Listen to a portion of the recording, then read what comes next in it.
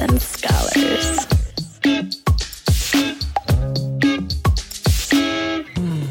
You were listening to a Pleasure podcast. For more from our sex podcast collective, visit pleasurepodcasts.com. Thanks for tuning in. Sluts and Scholars is a sex-positive, shame-free educational podcast where we try to help you talk smart and fuck smarter. While we love to give advice and resources, please note that this podcast or any emails from us are not intended to be therapy or a replacement for therapy. Hey Slutty Scholars, Nicoletta here. Sort of a big announcement. You may have noticed that in the last few weeks I've been hosting solo. That's because from here on out I'm excited to announce that I will be hosting Sluts and Scholars on my own. I think we can all thank Simone for her efforts, energy, and vulnerability and wish her the best of luck in all of her reproductive justice endeavors. I'm really excited to continue this adventure and can't wait to share the rest of this season's guests with you. I look forward to continuing the dialogue around shame-free sexual discovery and exploration. I've got some really amazing things in store for Sluts and Scholars, and I'm excited to grow with you and your support. Now to the episode. Welcome back to another week of Sluts and Scholars. My name is Nicoletta, and I'm a licensed marriage and family therapist and sexologist. And this week, I am super excited to invite someone who actually works in my building that I know through the Sexual Health Alliance. Ken Howard is a licensed clinical social worker, psychotherapist, life, career, relationship coach, grad school professor, author, speaker, such a renaissance man. He is the founder of GayTherapyLA.com, which is a group private practice based in Los Angeles, and with over 28 years of experience as a gay men's specialist therapist and sex therapist. He's also an adjunct associate professor at the Suzanne Dworak Peck School of Social Work at the University of Southern California, which is where he graduated from. He is the author of books including Self-Empowerment, Have the Life You Want, and Positive Outlook, a collected essays on successfully living with HIV today, available on Amazon. He's also the author of the new adult genre fictional novel, The Boy from Yesterday, and hosts the Gay Therapy LA with Ken Howard LCSW podcast. And he currently lives in West Hollywood, California with his husband of 18 years and likes to ride motorcycles. Yes, that's me. That's my entire biography right there. And you're always usually wearing like something good that's leather. Yeah, I just try and do something. At work, I'm in my dress shirt and dress slacks drag, but outside it's like, okay, I gotta have something. It's like something borrowed, something blue. And I leave the house, it's like, okay, something leather-ish. And something leather. Yeah. Perfect. I think you and I know why it's important to have like a specialization for like quote unquote gay therapy, but maybe some of our listeners don't. And I would love to hear from your perspective, like why you think it's important to like have this niche practice and why like other general therapists like might not get it. I think it's our most easy frame of reference is just look at medicine. It's like everybody knows what a cardiologist is, a doctor for the heart, and everybody knows a psychiatrist, a MD for psychiatric and neurological issues. Everybody knows what a gynecologist is or proctologist, and they do that because they have to have a specialization, because when something really goes wrong, a general practitioner might not have the depth and the training and just the detail that a specialist would, who's doing ear, nose, and throat all day, every day. And it's kind of the same thing with this. I think that, in a pinch, if you had to see a GP about something, they could probably treat you pretty well, because after all, they're a physician. But a specialist might say, okay, but you forgot about this and this. So it's a specificity of the experience, especially when, there's kind of a depth and a length and a breadth of the experience within that. Because when we talk about, okay, I'm an LGBT affirmative therapist, but that's not one community. People say, the LGBT community, and that's a bit of a catch-all. What it really means is that it's at least 4, if not 6. It's lesbians, gay men, bisexual women, bisexual men, asexual women, trans men and women.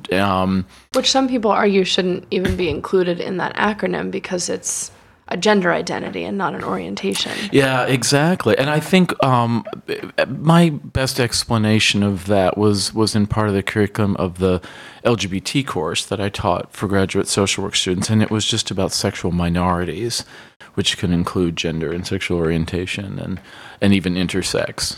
You and I also know that, like, and I've talked about this on the podcast before, but most therapists only get one class, if at all, on human sexuality. Yeah. And so to be able to cover, like, the breadth of that in one class is already limited, and then to be able to focus on, like, just gay men's populations and culture, there's no way you can cover all of that in, and like, there just one isn't class. time. Yeah, there just isn't time. So, I think that's true with a lot of different kinds of therapy. I mean, I think sex therapy needs its own attention, like it can continuing education. I think certain kinds of trauma therapy needs a certain depth. I don't know, there's so much psychotherapists have to be, reasonably expected to be competent in, that specialization just helps. It's almost like not only inclusion, but you're also deciding what not to include. Like if I get a call from somebody asking for help with a 14-year-old girl with an eating disorder, I would probably refer out for that.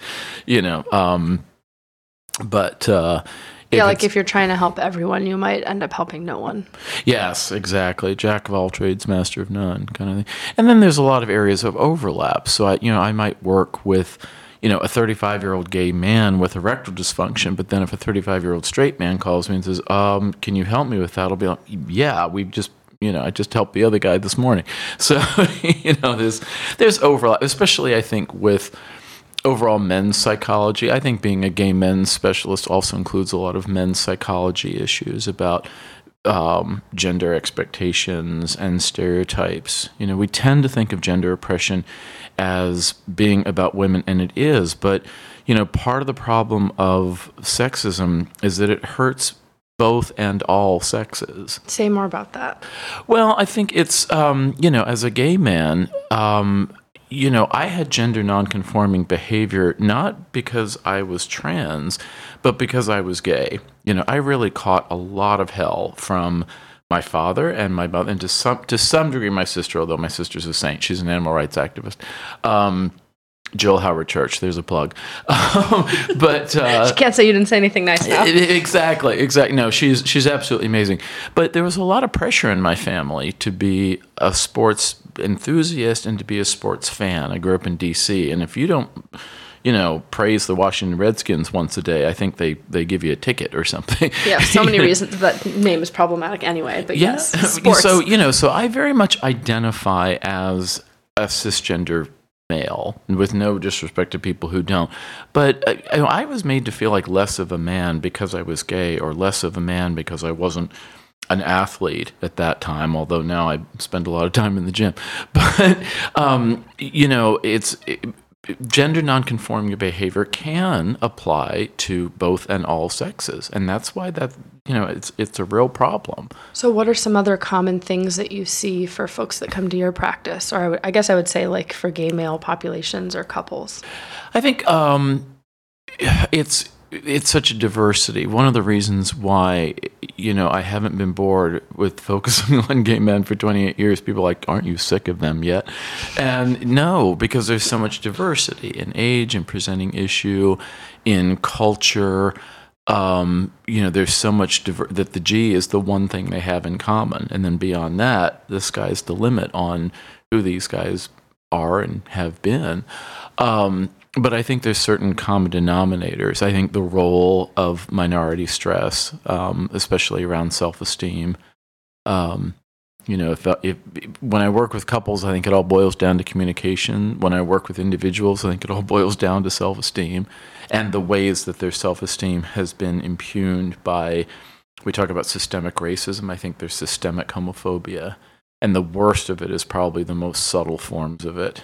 And so for people who don't know, can you explain a little bit about minority stress? Well, I think there's different definitions, but it's basically the chronic stress of being part of a minority group that is oppressed in all kinds of ways, interpersonally, within the family, within society, within our institutions, kind of everywhere you go, kind of like, gender oppression. I was at a doctor's office last week for the first time filling out the patient intake form, check a box, male or female. And whenever I see that, I will draw in a box that says MTF and another box that says FTM and another box that says non-binary. And I will hand it back to them and I say, your form is incomplete. I think you need to add a few things. You're missing something. Good for you. And the receptionist kind of look at me like, what? But it's an opportunity, because I don't know how many people in the course of a week fill out those forms and draw in little boxes, but you know what? Or don't say anything and then feel like shit. Exactly. Which is probably even more common. So it's kind of like I don't miss an opportunity to kind of push my agenda as both a clinician and then, always with a bit of an activist in me. Do you think that's an important quality of specializing in gay therapy, is having a component of activism? Yes, and like social definitely. justice. Because I can't speak French, but the French phrase raison d'être, basically reason for being or reason for living or point. Gosh, a listener's going to be like, "You're getting that wrong." But raison d'être. Yes, exactly. Do you know that? Actually, yes. Oh, okay. I took French in high school. What did you know? I can't say that I'm saying it properly. Did you know the literal translation? Reason to be, reason of being. Oh, okay, cool. Thank you. I think we got it. Yeah, but that we're gonna get hate mail. I was moved in because I kind of cut my eye teeth at the height of the AIDS crisis, because I was originally basically raised to be in show business, because my great aunt had been an actress in Broadway and films. She made 110 films. And my not so much my parents, but my grandparents had been in music and theater, and even my great grandparents. And at a certain point in LA, as a young actor, being sexually harassed, I might add, that's another story. But eventually, I looked at what was going on in the AIDS crisis, and I said, I can't sit back and do bubblegum commercials. I can't do that. I have to be a part of this. I felt like a young guy might have felt, in World War II. Of course, they were drafted, but, that some volunteered and said, I can't sit by and let this menace happen without doing something about it. And that's how I felt. And then I was too old and not good enough in math to go to medical school. It would have taken too long. So I looked at HIV mental health. And then around that time, I was diagnosed myself with HIV. I was 26 in 1990. And I worried that I wouldn't live through a 4-year doctoral program. So I looked for a 2-year program and found the MSW program at USC, where I now teach, and went that direction and said, okay, I want to focus on the psychosocial aspects of HIV and AIDS, and to fight against the stigma and the oppression of these very sick, oftentimes, not always very sick, but certainly threatened guys who are either actually sick or at risk of being sick and dying. And I'm going to support their time left, and I'm going to fight back not only about the ravages of a disease as a virus, but also the social stigma that is around it. So how was it to step into that role of I want to fight for folks who are struggling with this, while you yourself were struggling with this at a time where we don't have the medications that we have today? Well, part of it was I felt like it was two-tiered. I've always been very lucky in being very healthy. I never had a truly opportunistic infection, although I did have a related cancer.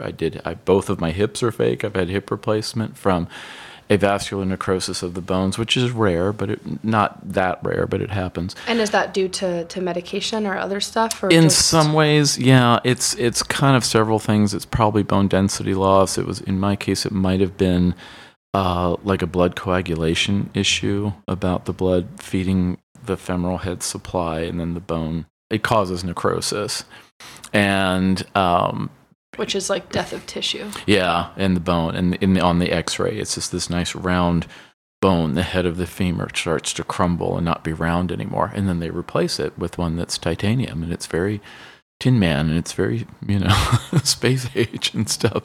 And I don't even feel them anymore. But, that was a complication. I had a lot of lipodystrophy, a lot of lipoatrophy. There's a lot of plastic in my face and in my butt. So, and of course, millions and millions of pills across, almost 30 years. So, but still, all through that time, I worked full time. And then I worked with people who were much more impacted. So I was kind of, I'm living with this, but I'm helping people who are living with it, but who are having many more struggles.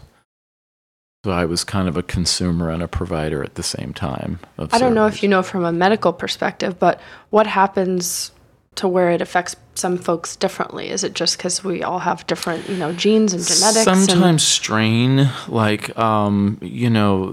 some of this, all of these things I think have been clarified a lot of different ways medically, but there's kind of a theory that some strains of HIV are more virulent than others. And mine was tested with something called replication capacity, the ability of the virus to replicate itself. It's like some viruses are like Octomom, and they have lots and lots of progeny, and some aren't. And my replication capacity test was very low. I had a very weakened virus, and then it had a lot of mutations. So I was just plain lucky, whereas, some people that lasted only a few months from diagnosis to death probably had a virus with a higher replication capacity. And that's one of the variables of the many about people who were diagnosed earlier and yet lived just long enough to see the advent of protease inhibitors in about 1995 or 96, get on them. And then some of these guys, and women too, came back from the brink of death. I was in the Gay Men's Chorus of LA at the time, and we lost people gradually. They would get thinner and thinner and sicker looking, and then they would pass away, and we would sing at a memorial. And I remember there was one guy who was getting thinner and thinner, and I thought, oh boy, we're going to lose so-and-so soon. And then every week on Monday nights at rehearsal, he would be back. And I'm like, how is he still here? And then we were glad he was, but we noticed, okay, what's different about him? And then he just kept coming back. And then we just gradually started to notice we're not singing at memorials anymore. And then there was one night at rehearsal when, at the time, John Bailey, the artistic director, said, guys, I just want to start rehearsal tonight with a little bit of good news. Do you realize that tonight marks 1 year since we have lost somebody in this chorus to AIDS? And, it got a big ovation and stuff. You're going to make me cry over here, Ken. And that was about 97 or so, because I left in 98. And, and we just got, So, that was a very life example way of realizing that all of the dying to that magnitude was slowing down or stopping. And then, of course, there have been underserved communities and underserved countries, so we don't want to forget about them. But, mainstream American cities, with combination therapy, these folks were surviving, including me. I think I would have been long gone without. That's one of the reasons why I wrote the novel that I did, The Boy from Yesterday, which is a fictional story about a time traveler. But it came from my saying to my husband one day, I saw on the news a thing about anti-vaxxers, and I got mad, and I said, you know what, these people should be happy that we have medicines today that would have killed their loved ones a century ago. And then the idea popped in my head and said, yeah, what if? And so I wrote a story about a time traveler who has a sick friend, and he comes to the future and tries to bring antibiotics back to the past to save his friend, and it's a sort of straight guy. He falls in love with a girl in the present day who turns out to be the progeny of his friend in the past. So it's all a big kind of circular timetable. But the idea was... with some drama. Yeah, exactly. With some drama thrown in. And lots of drama thrown in. And it was about my just sending a love letter to the idea that medicine saves lives. And yes, we have villains and the farmer world and the for-profit medical world, and that is a big social and political problem. But we also have to remember there's better living through chemistry, that we have medications today that would have killed our loved ones not only a century ago. We have medications today that would have killed our loved ones 5 years ago that they would survive today, chemotherapy and things like that. And you use the word survivor, and on the podcast, I think we've talked a lot about that in the context of like survivorhood of sexual assault. Yeah. But here I'm thinking of it as survivor's guilt. And, what has that been like to outlive some of your friends, or to maybe work with clients who are at an age where maybe many of their friends haven't made it this far? Well, I think, my best friend that I grew up with died in actually 1998, and he had access to meds, but he was in a cult, and his cult convinced him to stop taking his meds and just drink their filtered water and take their vitamins instead. And unfortunately, that was a very fatal decision. And, I'm still bitter about cults to this day because of that. That's a very how could you not be angry? Bad thing to do. But, he was the closest person to me that died before it stopped. There were others, and it was like a train approaching on the tracks, more and more and more. At first, it was people I barely knew, then more than I knew closer, and then him. And then you thought at some points yourself. Right. It was like standing in front of a cowcatcher on a train, in front of a locomotive, and it just kind of stopped. And, I think, I know that survivor's guilt can be a thing. It's been discussed in certain gay forums.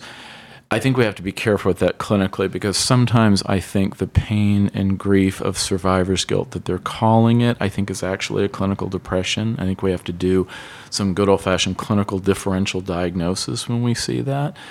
And also, addressing the existential crisis. I've worked with a lot of guys about existential issues. What is the purpose and meaning and joy of your life? Oh gosh, what's the answer? I've been trying to figure it out. I'm a huge Broadway show queen. I totally admit I've written a musical that's kind of a new version of the Pygmalion story about gay men, about an obese guy who maybe becomes... Maybe at the end you'll sing a little for us? Well, and there's actually a song about AIDS in it that's on SoundCloud, if people want to find that, called The Time We Learned What Love Was. And when an older gay man sings to a younger gay man about what was that time like, because he was too young to have lived through it. And a little bit of survivor guilt there, and it does become existential. Why am I here when my buddy's gone? Or my loved one, or my family member. But, we said that in World War II, we said that in World War I, we said that in the Civil War. Anytime, or the Holocaust, anytime we've survived something where lots of other people have died, or even just one, even just something like an illness or an accident or violent crime, it can cause an existential crisis. Why am I here when they're not? How do I deserve to live and they deserve to die? And it's like, well, I don't think it works like that. We're talking about a virus, and viruses aren't choosing, hey, I'm going to knock you out and I'm going to preserve this one. But it has given me a sense of purpose about wanting to impact as many people positively as I possibly can. I want to entertain them when I write something creative, and I certainly want to support them clinically. I put at the end of Self-Empowerment, Have the Life You Want, my book, that the epilogue of that book is the story about the Sleeping Beauty story, which is, the fairies give the baby princess the gift of beauty or the gift of laughter. And the third fairy hides when... Is this like OG Sleeping Beauty story? Kind of, Because I know there's like Disney Sleeping Beauty, and then there's like the really rapey, like original Sleeping Beauty. Yeah, and it gets... If we've seen Maleficent, the evil fairy comes and gives her a curse and says, well, to heck with all of you for not inviting me. And, talk about FOMO. And, and she says, well, she'll prick her finger on a spindle. You should do a blog about that if you haven't yet. Mental health in Disney movies. I know, because, oh boy, there's a lot there. The sexism in Disney movies. You're nothing without a prince. You're nothing without a man. Such a horrible message. But I enjoy Disney movies. I love Disney musicals. But from a male feminist standpoint, I don't like that idea of you're nothing without a man. I think that ticks off a lot of women, and it sends the wrong message socially. It's also very heterosexist.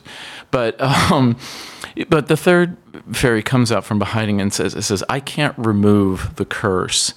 I'm not powerful enough, but I can do what I can. The princess won't prick her finger and die. She'll fall asleep until she's awakened by true love's kiss. And that's been my motivation as a therapist. We can't remove the curse of sexual assault, of clinical depression, of OCD, of trauma, of PTSD, of you name a disorder. The big thick DSM's full of a list of disorders. But we can help mitigate them. We can take somebody who's been traumatized and help them find their path to healing. Metaphorical kiss of true love. We don't kiss our clients. Exactly. So, we use the powers that we have to mitigate the evils that are thrown at us by oftentimes very selfish, very self-indulgent, very disturbed people. What goes wrong with somebody that they are violent? What goes wrong with somebody that they're murderous or abusive? And stuff happens. That's part of it. Yeah, and we get to see both sides of like how someone ends up doing fucked up things. Yeah. And how someone ends up being victimized. Yeah. And there's a lot of that. I mean, I work with a lot of gay men, but I also work with a lot of trauma survivors because, the idea of things that happen to men that we usually think of as happening to women, like sexual assault or sexual abuse or workplace bullying. That's one of my big interests. In my history, I was pretty severely workplace bullied twice, and people think that can't happen. It's coming out now a little bit with claims about Senator Amy Klobuchar being a workplace bully and workplace violence, and people think women aren't capable of that. And now some discounts from my sponsors, My Girl Fund and Uberlube. Remember, the more you support the sponsors, the more you support the podcast. Right now, you can join My Girl Fund for free, and for a limited time, you can become a lifetime premium member for less than $5 when you visit mygirlfund.com/S&S. That means you can get discounted credits and bonus interaction features for life when you go to mygirlfund.com/S&S. And while you're at it, buy some lube from one of my personal faves, Uberlube. Uberlube is offering listeners a special 10% off and free shipping when you use my code S&S at uberlube.com. That's 10% off and free shipping. Just use code SANDS at uberlube.com. Now, a little more about My Girl Fund and Uberlube. My Girl Fund allows its female members to control their exposure. They connect with who they want to connect with, control how they want to interact, and decide what they charge for those interactions. It's a safe, private, and discreet adult community. On My Girl Fund, you can meet, message, share photos and videos, and cam with women in private. It's a great community of sexy, friendly women to connect with that are relatable and want to hang out and connect with you on an erotically intimate level. There are no set prices or interactions and content. It's all negotiated one-on-one. Again, you can join mygirlfund.com for free, and for a limited time, you can become a lifetime premium member for less than $5 when you visit mygirlfund.com/S&S. Uberlube, one of my faves, is a luxurious high-grade silicone lubricant made from simple body-friendly ingredients. It's just silicone with a little vitamin E for some extra moisture. I also use it in my hair for my little frizzies, and you can use it for chafing, like in between your thighs, for massage, and more. I always have a little bottle on my nightstand, one in the shower, and a little vial in my purse for on-the-go fun. Remember, lube is your best friend, and this friend has no parabens, preservatives, or petrochemicals, and it doesn't stain your clothes or bedding. Just use the code S&S at uberlube.com. That's 10% off and free shipping when you use the code SANDS at uberlube.com. Now, back to the episode. What are some potential in-group bullying mechanisms that you see within the gay community in which we live? Well, I guess I'm thinking a lot about there's a lot of that. I had a we're in West Hollywood, so I'm thinking a lot about people that I've seen that have felt they don't fit in because they don't go to the gym all the time, or because they're not fit, or because I don't know, lots of different factors. It's all the isms, the body fascism, the racism. I think West Hollywood and some of the other gay meccas really need to do some self-reflection about how racist they can be. If you talk to I was going to say a young, but of any age, an African American gay man, an Asian gay man, the intersection Latino. Of many minority things. Yeah. And, to my mind, living in West Hollywood for a long time, it's been a little bit too white. If you look at a bar and a club, African American men, Latino men are underrepresented for their population in the greater Los Angeles area. And I think that that's a problem because, the gay community really should be about especially appreciating diversity, not just diversity of sexual orientation or gender, but all diversity, including ethnicity and body type and income level. That's a huge one that no one talks about. And, challenging ourselves to be more compassionate and more accepting. There's a theory that problem is fueling some of the recent rash of gay male suicides, which is, it's happening too often to be ignored. Even one shouldn't be ignored, but it's really been kind of epidemic, and we need to kind of say, okay, we've got to be better about this.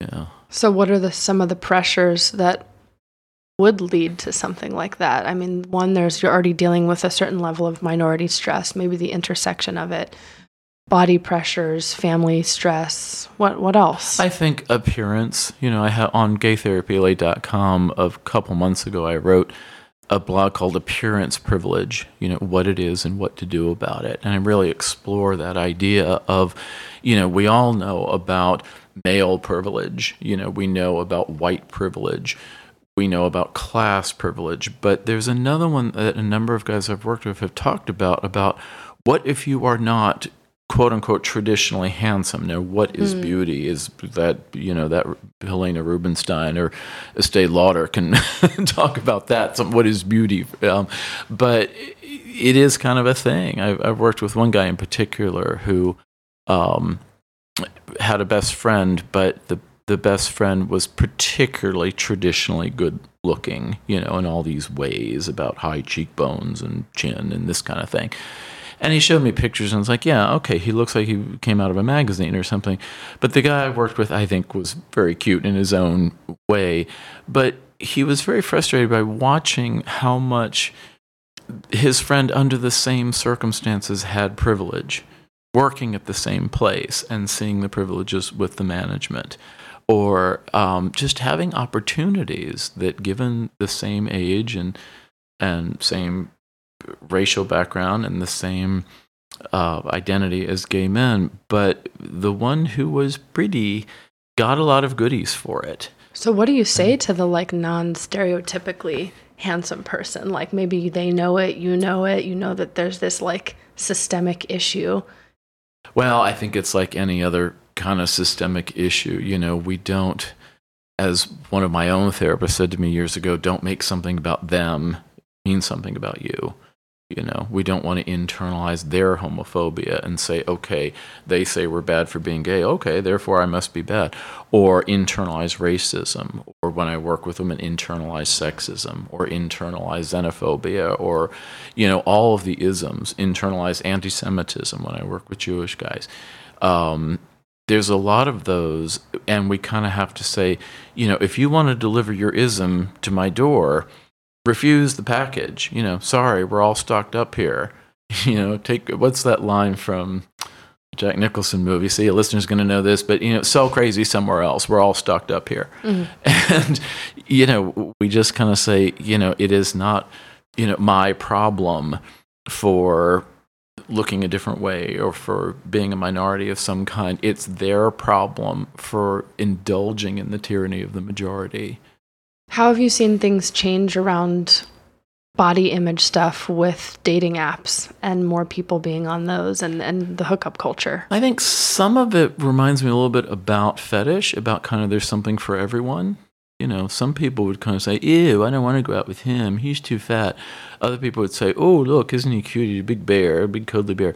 Yeah, how do you feel about titles for different looks of people in the community? Because it seems like some people really like that and embody that, and they're like, I'm a proud bear, I'm a proud twink, but other people could say that it is racist. Because some people are okay being fetishized and other people don't like being fetishized and feel like that's all they're seen as. Yeah. Especially that comes up a lot when I work with gay Asian men, because gay Asian men are either put on a pedestal as the ideal as the male geisha, like the ideal bottom. Yeah, and or they're denigrated. No fats, no femmes, no Asians. And it's just one guy in particular I'm thinking of. Just the hurt. The thing that bothers me about all these things is that these isms are not just ideas; they actually hurt real people with real feelings. And that's just not okay in a civilized society. I'm not actually Christian. I'm kind of none of the above when it comes to spirituality, although I work with people on affirming whatever their spirituality is. But I do kind of believe in one of the good Christian tenets that was taught years ago about we have to challenge ourselves to be compassionate when we don't want to be. When we want to be grouchy and go, I don't like that. We kind of say, yeah, but if we challenge ourselves to be more compassionate, sometimes we find that we are. If we challenge ourselves to have patience, and I've helped, some of my more ambivalent or even anti-gay relatives to come around in that way. If kind of say, why do they have to, dress up in leather? Why do they have to dress up in drag? It's like, I don't know, why are you wearing that blouse or that shirt? Well, it's pretty. I thought I liked it. I feel good wearing it. There you go. Yeah.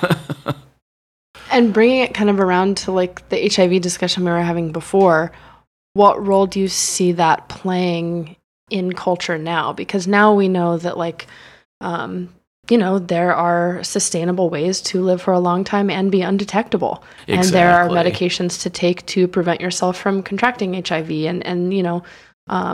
I think it's just it's not a death sentence. The miraculous, wonderful power of the nerd.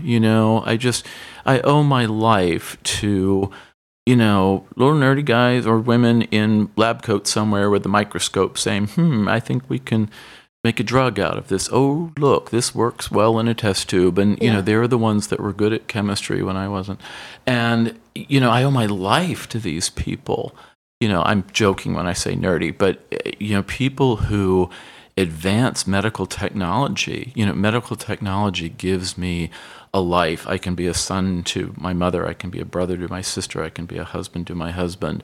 I can be a friend to my friend. I can be a therapist to my patients, and so on. I can do all of those things because a bunch of people that we write off as being nerds, develop compounds that stop a virus from killing me. There is no more noble profession, I think, than to save someone's life, because my friend, whenever she drinks, she toasts with l'chaim, the Hebrew word for to life. The toast. She said, I always toast with l'chaim because my rabbi said, when you toast to l'chaim, to life, that's everything. Life is everything. So we toast to everything, l'chaim. Do you think folks are being less careful now because there's so much more prevention and... I don't think so much less careful. I think what it means is that when we get into gay men's sexuality, before condomless sex was considered unsafe because it might transmit HIV. Now that we know either on combination therapy known as TASP, treatment as prevention, or with PrEP, pre-exposure prophylaxis, these long terms for, it's like, what the heck is prophylaxis? Well, it's a fancy word for prevention. And if you want to know more about that, go back to our episode from way back when called HIV Princess. Oh, okay. Yeah. So, between TASP and PrEP, condomless sex is no longer considered unsafe sex. It does mean that, you need to be regularly screened for things like syphilis because, syphilis can be a public health problem. And syphilis is, understatement, but it's a bad thing if it's not treated. But it just means that, you get screened and tested and treated when you need to for STDs. And then for some people using condoms, they're safer with that because they're like, well, it can help prevent syphilis and some other things. But a lot of guys aren't, and it's under the umbrella of different paths towards sexual health. I think as sex therapists, we're always looking at how can we foster the idea of sexual self-care and embracing what is sexual health for everybody. Well, I think of that to not just include the physical, but the emotional, the cultural, the community. Absolutely, yeah. Now that we're at a time where folks can be undetectable, Mm-hmm. have you ever had to navigate with someone like if and when and how do they disclose in dating if they're undetectable? Yeah, I think, working with gay men, is some it quote guys unquote do, wrong some to guys not tell don't. somebody? But it's very controversial. I mean, Yeah, because, so because I complex. think, And this could be any STI, I've always taken issue with a lot of different public health things about, know your partner. What do you want to know about them? They're a Sagittarius and their social security number ends in 5216. That doesn't stop. A virus is very dumb. A virus doesn't know, your social security number. It doesn't know, that you're a Capricorn. It doesn't know that you speak fluent Swahili.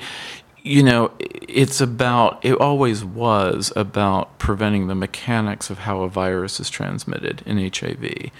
And so, back in the day, if you were using condoms for HIV prevention, honey, you could go to the bathhouse and stay all night and, take it from 50 different guys, and that virus is not going to pass. But, you can go out on a nice little dinner date in a suit and tie and have sex with one guy and have unprotected sex and convert to HIV. Now, which one's the slut? It gets into like a lot of that slut shaming stuff and all that. And, whether it's a condom as a barrier or whether it's PrEP as a barrier, it's this idea of saying the buck stops here. If a virus is living with one person as the host, it doesn't get transmitted. And then if that transmission is prevented, happy day. Now, whether that's because the person's on treatment and on task and they can't transmit because their viral load is undetectable, or whether the person's on PrEP and the virus can't take hold because drug is in their bloodstream, or because one person's positive but their semen never travels anywhere because it's contained in a condom. All of those things, will prevent, just like pregnancy prevention. You prevent sperm into egg and you don't have a deal. I think it's tough. I don't know if you've had this experience, but when I'm working with clients, whether it's any kind of disclosure around STI or some other kind of, status or thing that they'd like to share with a partner, I think I want to empower folks to share only what they feel comfortable and also like honor and understand the shame and the stigma and the reasons why they might not say something, as opposed to like making a judgment of like, that's really wrong that you didn't tell someone that you're, HIV positive. And there's also this sort of like flip side of it where I want to help people have like, safer sex communications and be able to talk openly. So it's sort of it's a lot to hold space for when you're having those dialogues with a client. Yeah. And historically, there's been a lot of HIV stigma about, before PrEP, there was a lot of stuff around. Well, a lot of fear. Well, if we don't talk about it, we can have condomless sex because, if we don't talk about it, then the virus isn't there. Whereas, somebody said, oh, by the way, I'm positive and I'm a top, but I wear condoms. It's like, be like, yeah, I'm still not sleeping with you. And it's kind of like, but I just said I wear condoms. We would be having safe sex. What's the big deal? It's like, yeah, no, I still don't, there are people, who didn't want to be in the same room with someone with HIV, and yet HIV isn't transmitted, through the air like coronavirus is. Giving me anxiety over here. Or the common cold, or But it's all fear. A lot of fear. Right. Yeah, and it's also stigma because, not only was it the fear of getting sick or the fear of dying, but it was also fear of being one of those people.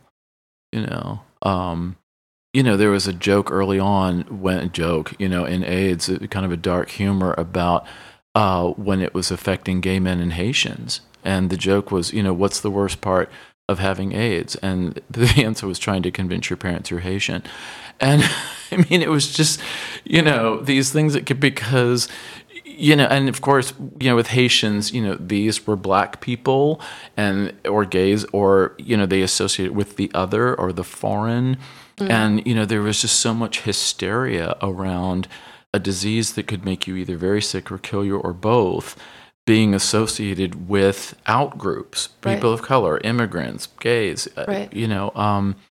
and so there was this, so much stigma around not only the threat of disease and death, but also who it was coming from.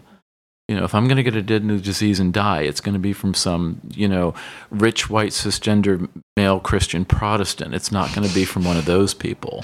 People actually thought things like that on a wide scale. Some people still think just things one like or that. two. We're talking about millions of people around the world, in Africa, in Western countries, all over the place. They didn't want Ryan White, the little HIV positive boy, to even go to school. Oh, what if he falls down and cuts himself at the same time that my child falls down and cuts himself, and then they rub wounds together and the virus transmit? Okay, that's not a thing. Or, with Magic Johnson, as the HIV basketball player, what if the basketball hits him in the nose and he has a nosebleed and somebody touches the basketball that has blood on it, and then they touch their own nose, and then people went hysterical about that. And, I understand that it's normal to be afraid of things that can hurt you. If you're walking down the street and a tiger jumps out and growls, okay, I would probably walk in the other direction. But, but there was a fear out of proportion to the stimulus. Based out of misconceptions. Yeah, and that's what a lot of anxiety is a fear that is out of proportion to the threat of the stimulus, like airplanes or even non-poisonous snakes or elevators. I mean, this is a sort of unrelated question, but I just kind of want to bring it around to, the fact that we are living in a time where it's not a death sentence and there, lots of room and opportunity for fun experiences too. Absolutely. And it doesn't have to end your life or your romance or your sex or your dating or anything else. And I was at dinner with some friends last night, some of whom were gay men, some of whom were, identified as queer, some of whom were identified as hetero, and all along the spectrum. And one of the gay identifying men that we were with said that he's noticed in young gay men's culture and hookup app culture now that there's much more of a comfort in fucking first and than as opposed to getting dinner first, because there's more vulnerability in having dinner with someone than fucking them. Yeah, see the interpersonal. And I'm curious what you think about that. The fear of intimacy. Well, they sometimes joke, that in the gay community having sex is the gay handshake. I think you can learn a lot about somebody from having sex. Exactly. And I think, there's so much. You and I are well versed in just being sensitive to how much stigma there is around sexuality, particularly women's sexuality, but also HIV positive people's sexuality. Oh, they shouldn't be having sex anyway. You hear about that, or we used to, certainly. And it's like, well, if people want to have sex before they have dinner, okay. I don't think there's anything inherently wrong with that, because you're talking about two consenting adults making a decision to have dinner together. I always encourage people to have sex before eating together. I mean, for any kind of partners, because if you're full, I usually don't feel like having sex. Yeah, well, I know, just kind of timing, There's it's just the logistics of it. Exactly. And plus, I think, sex can mean so many different things. I think that there's sport effing, and then there's making love, and then there's so many euphemisms for sex that have different meanings. I heard this joke that the Eskimos have 23 different words for snow, because they're like, what are we talking about? Wet snow, new snow, dry snow? What are we talking about? And we just have the one because we don't generally see that much of it, especially in LA. So it's this idea that we need more words for sex because of what it means. Because it could mean so many things. Yeah. I mean, and it can mean, hi, how are you? Oh, I'm fine. There you go. I'm so sad because we're running out of time, and I would love to have you back another time to talk. I have so many more things I want to talk about. That would be fun. Is there anything you want to have listeners know about where they can follow you, books, blogs, podcast stuff? Oh, just good old-fashioned plugs? Well, let's see. I mean, if you would like to hear the novel about the little time traveler guy, it's called The Boy from Yesterday, and it's available on podcasts for free. We have the first 13 chapters recorded, read by me with dramatic reading. Oh, gosh, I want to listen to that. With more chapters to come, it's going to be quite a serial. The other podcast podcast, the real stuff, the clinical stuff, Gay Therapy LA with Ken. Are you trying to say time travel is not real? Well, that's, oh boy, I'm going to get letters on that. Well, that's because I'm all about conspiracy theories of the over novel. One that comes up in the novel of, what do people do when they learn that magic is real? What would that mean for somebody emotionally? If everything you knew about your world became different. That's one of the many lessons embedded in an hopefully entertaining story.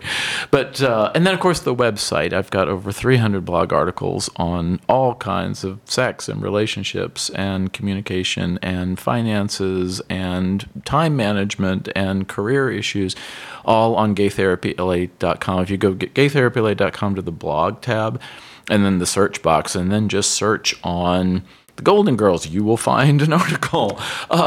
Sounds like we need to have a future episode just about the Golden Girls. Just on the Golden Girls itself. There's at least 2 blog and articles. Queer theory in musicals and shows. Absolutely. And there's one about lessons we can learn from the gay divas, from Cher and Dolly and Liza and all those.